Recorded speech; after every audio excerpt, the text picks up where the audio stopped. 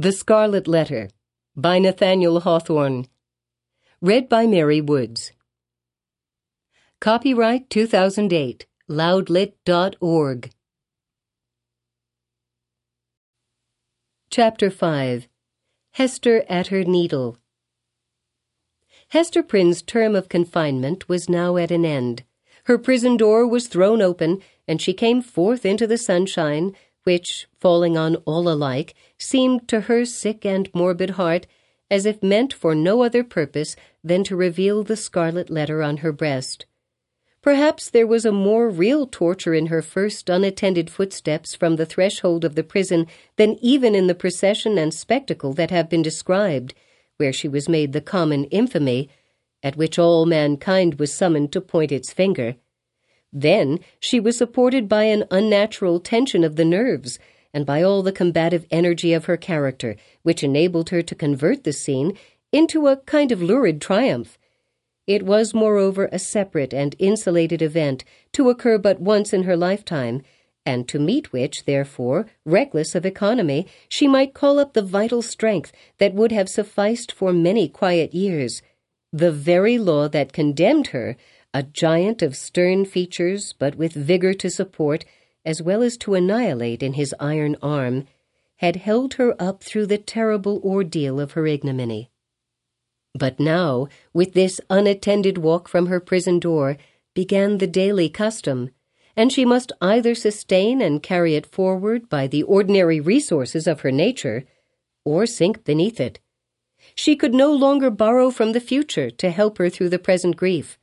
Tomorrow would bring its own trial with it. So would the next day, and so would the next. Each its own trial, and yet the very same that was now so unutterably grievous to be borne. The days of the far-off future would toil onward, still with the same burden for her to take up, and bear along with her, but never to fling down. For the accumulating days and added years would pile up their misery upon the heap of shame. Throughout them all, giving up her individuality, she would become the general symbol at which the preacher and moralist might point, and in which they might vivify and embody their images of woman's frailty and sinful passion. Thus the young and pure would be taught to look at her with the scarlet letter flaming on her breast, at her, the child of honorable parents, at her, the mother of a babe that would hereafter be a woman, at her who had once been innocent, as the figure, the body, the reality of sin. And over her grave, the infamy that she must carry thither would be her only monument.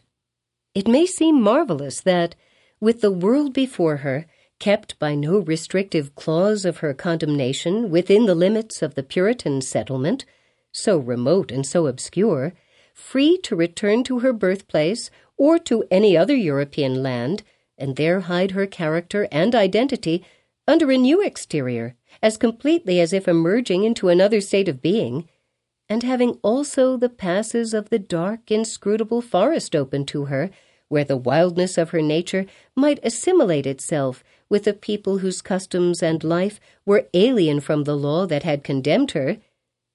It may seem marvelous that this woman should still call that place her home, where, and where only, she must needs be the type of shame. But there is a fatality, a feeling so irresistible and inevitable that it has the force of doom, which almost invariably compels human beings to linger around and haunt, ghost-like, the spot where some great and marked event has given the color to their lifetime. And still the more irresistibly, the darker the tinge that saddens it. Her sin, her ignominy, were the roots which she had struck into the soil. It was as if a new birth, with stronger assimilations than the first, had converted the forest land, still so uncongenial to every other pilgrim and wanderer, into Hester Prynne's wild and dreary but lifelong home. All other scenes of earth, even that village of rural England, where happy infancy and stainless maidenhood seemed yet to be in her mother's keeping, like garments put off long ago, were foreign to her in comparison. The chain that bound her here was of iron links and galling to her inmost soul, but could never be broken. It might be, too. Doubtless it was so, although she hid the secret from herself and grew pale whenever it struggled out of her heart like a serpent from its hole. It might be that another feeling kept her within the scene and pathway that had been so fatal. There dwelt, there trode, the feet of one with whom she deemed herself connected in a union that, unrecognized on earth, would bring them together before the bar of final judgment, and make that their marriage altar, for a joint futurity of endless retribution. Over and over again, the tempter of souls had thrust this idea upon Hester's contemplation, and laughed at the passionate and desperate joy with which she seized, and then strove to cast it from her. She barely looked the idea in the face, and hastened to bar it in its dungeon. What she compelled herself to believe, what finally she reasoned upon as her motive for continuing a resident of New England, was half a truth and half a self-delusion. Here, she said to herself, had been the scene of her guilt, and here should be the scene of her earthly punishment. And so, perchance, the torture of her daily shame would at length purge her soul, and work out another purity than that which she had lost, more saint-like, because the result of martyrdom. Hester Prynne, therefore, did not flee. On the outskirts of the town, within the verge of the peninsula, but not in close vicinity to any other habitation, there was a small thatched cottage. It had been built by an earlier settler and abandoned because the soil about it was too sterile for cultivation, while its comparative remoteness put it out of the sphere of that social activity which already marked the habits of the emigrants. It stood on the shore, looking across a basin of the sea at the forest-covered hills towards the west. A clump of scrubby trees, such as alone grew on the peninsula, did not so much conceal the cottage from view as seemed to denote that here was some object which would fain have been, or at least ought to be, concealed. In this little lonesome dwelling, with some slender means that she possessed, and by the license of the magistrates, who still kept an inquisitorial watch over her, Hester established herself with her infant child. A mystic shadow of suspicion immediately attached itself to the spot. Children, too young to comprehend wherefore this woman should be shut out from the sphere of human charities, would creep nigh enough to behold her plying her needle at the cottage window, or standing in the doorway, or laboring in her little garden, or coming forth along the pathway that led townward, and, discerning the scarlet letter on her breast, would scamper off with a strange, contagious fear. Lonely as was Hester's situation, and without a friend on earth who dared to show himself, she, however, incurred no risk of want. She possessed an art that sufficed, even in a land that afforded comparatively little scope for its exercise, to supply food for her thriving infant and herself. It was the art, then as now, almost the only one within a woman's grasp, of needlework. She bore on her breast, in the curiously embroidered letter, a specimen of her delicate and imaginative skill, of which the dames of a court might gladly have availed themselves to add the richer and more spiritual adornment of human ingenuity to their fabrics of silk and gold. Here, indeed, in the sable simplicity that generally characterized the Puritanic modes of dress, there might be an infrequent call for the finer productions of her handiwork. Yet the taste of the age, demanding whatever was elaborate in compositions of this kind, did not fail to extend its influence over our stern progenitors, who had cast behind them so many fashions which it might seem harder to dispense with. Public ceremonies such as ordinations, the installation of magistrates, and all that could give majesty to the forms in which a new government manifested itself to the people, were, as a matter of policy, marked by a stately and well-conducted ceremonial, and a somber but yet a studied magnificence. Deep ruffs, painfully wrought bands, and gorgeously embroidered gloves were all deemed necessary to the official state of men assuming the reins of power, and were readily allowed to individuals dignified by rank or wealth, even while sumptuary laws forbade these and similar extravagances to the plebeian order.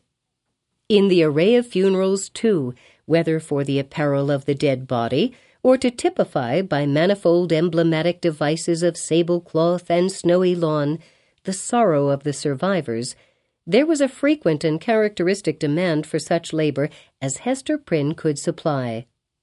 Baby linen, for babies then wore robes of state, afforded still another possibility of toil and emolument.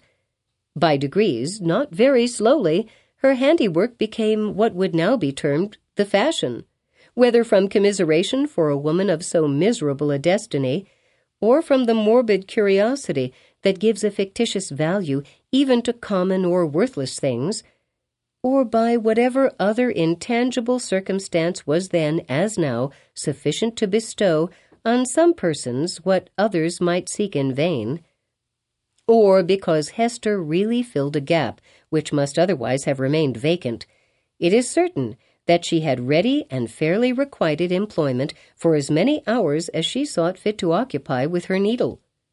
Vanity, it may be, chose to mortify itself by putting on, for ceremonials of pomp and state, the garments that had been wrought by her sinful hands. Her needlework was seen on the ruff of the governor, military men wore it on their scarves, and the minister on his band. It decked the baby's little cap, it was shut up to be mildewed and molder away in the coffins of the dead. But it is not recorded that, in a single instance, her skill was called in to embroider the white veil which was to cover the pure blushes of a bride. The exception indicated the ever-relentless vigor with which society frowned upon her sin.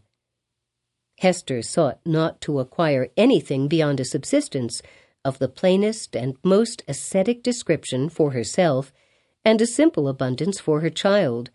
Her own dress was of the coarsest materials and the most somber hue, with only that one ornament, the scarlet letter, which it was her doom to wear.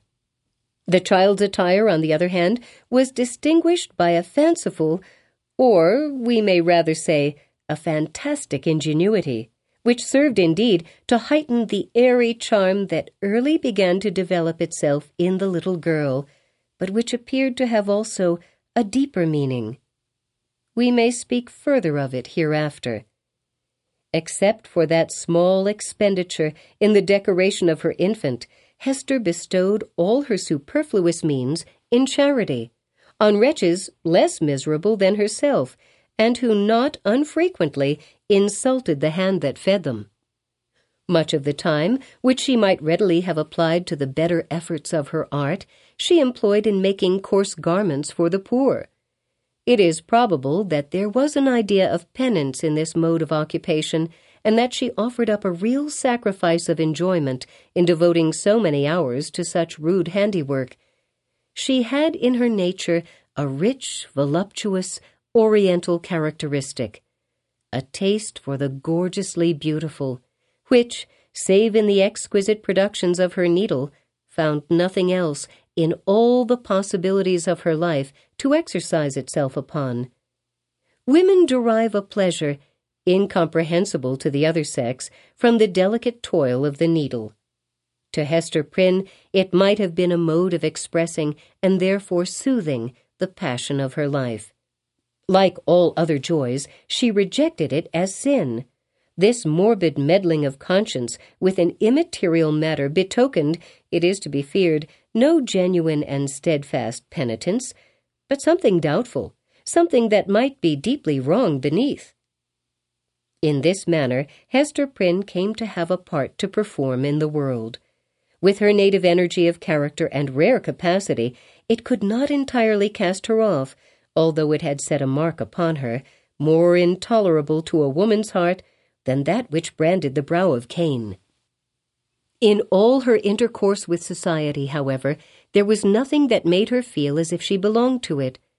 Every gesture, every word, and even the silence of those with whom she came in contact implied and often expressed that she was banished and as much alone as if she inhabited another sphere or communicated with the common nature by other organs and senses than the rest of humankind.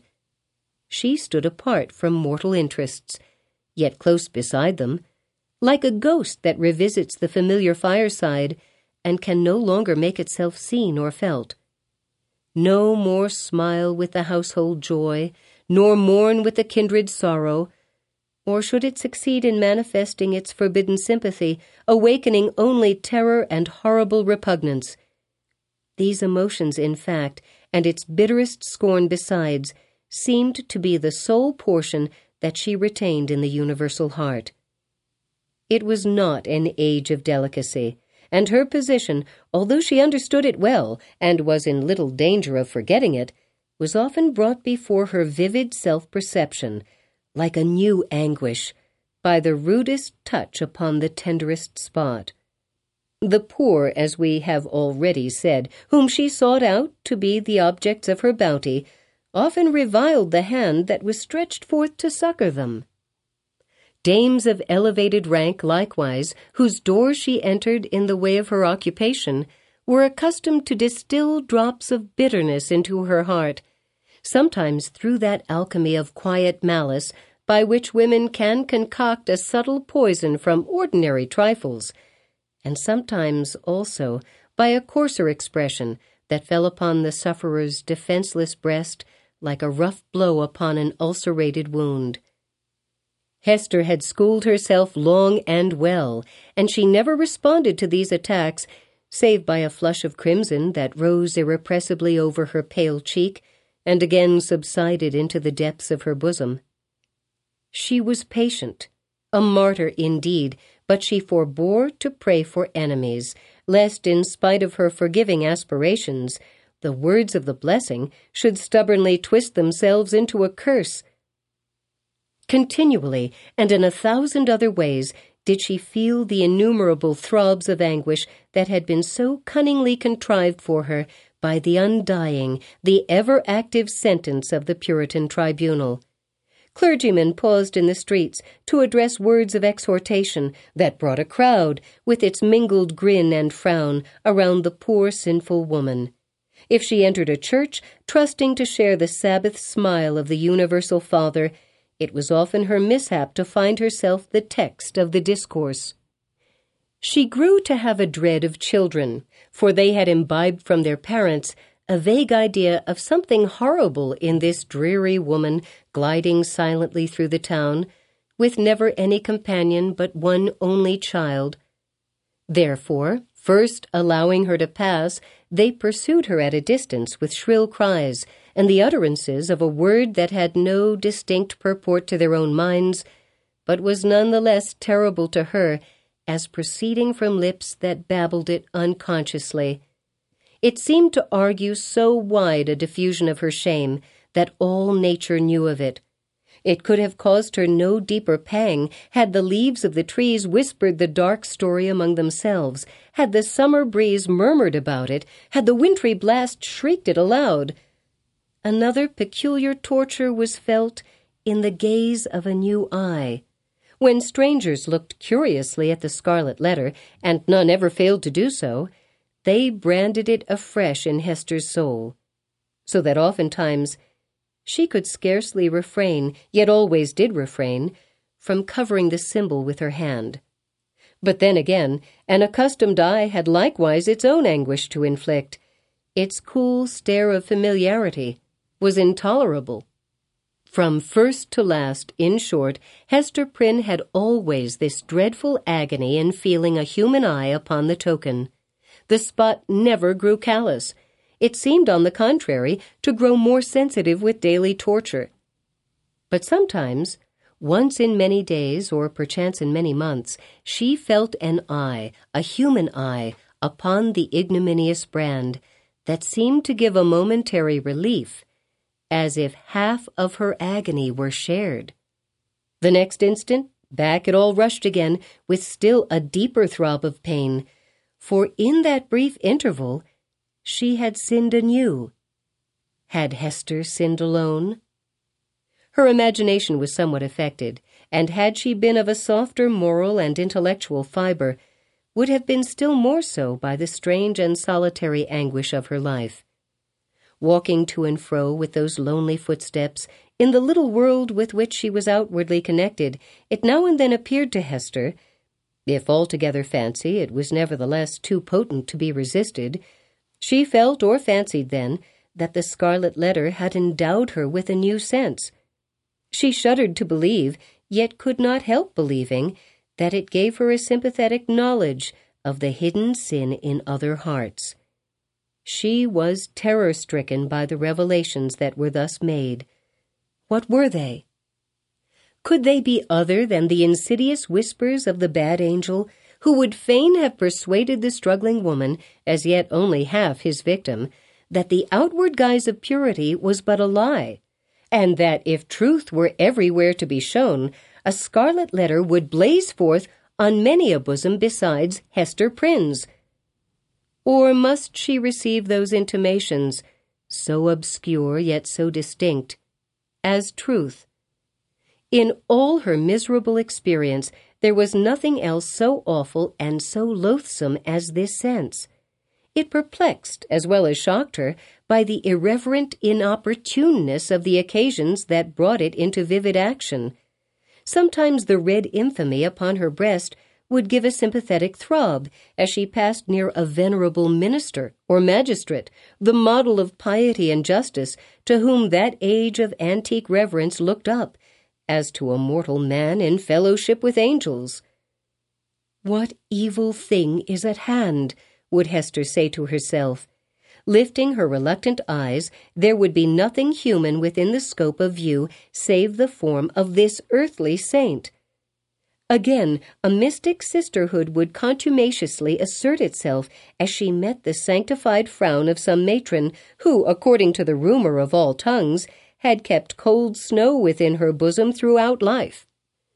That unsunned snow in the matron's bosom and the burning shame on Hester Prynne's, what had the two in common?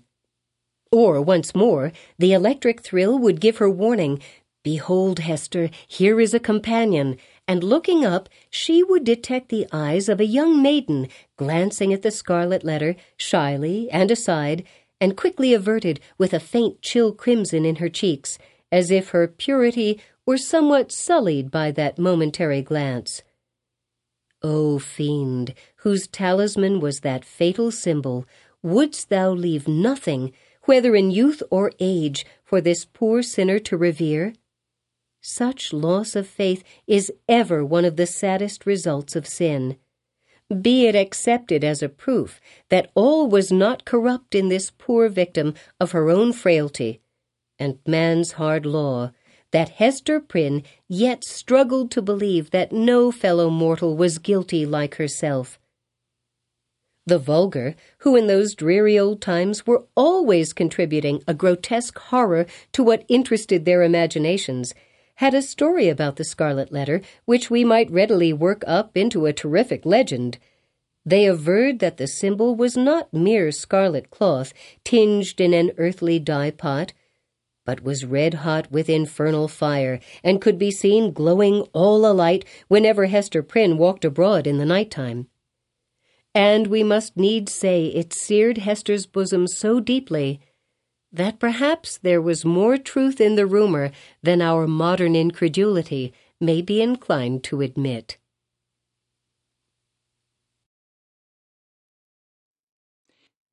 Thank you for downloading loudlit.org's production of The Scarlet Letter by Nathaniel Hawthorne, performed by Mary Woods. This production was made possible by the generous support of Gordon W. Draper, Lois and Will Yates, Teresa Mahoney, and Todd Fedor. MP3 downloads of The Scarlet Letter made possible by donations to loudlit.org. Thank you.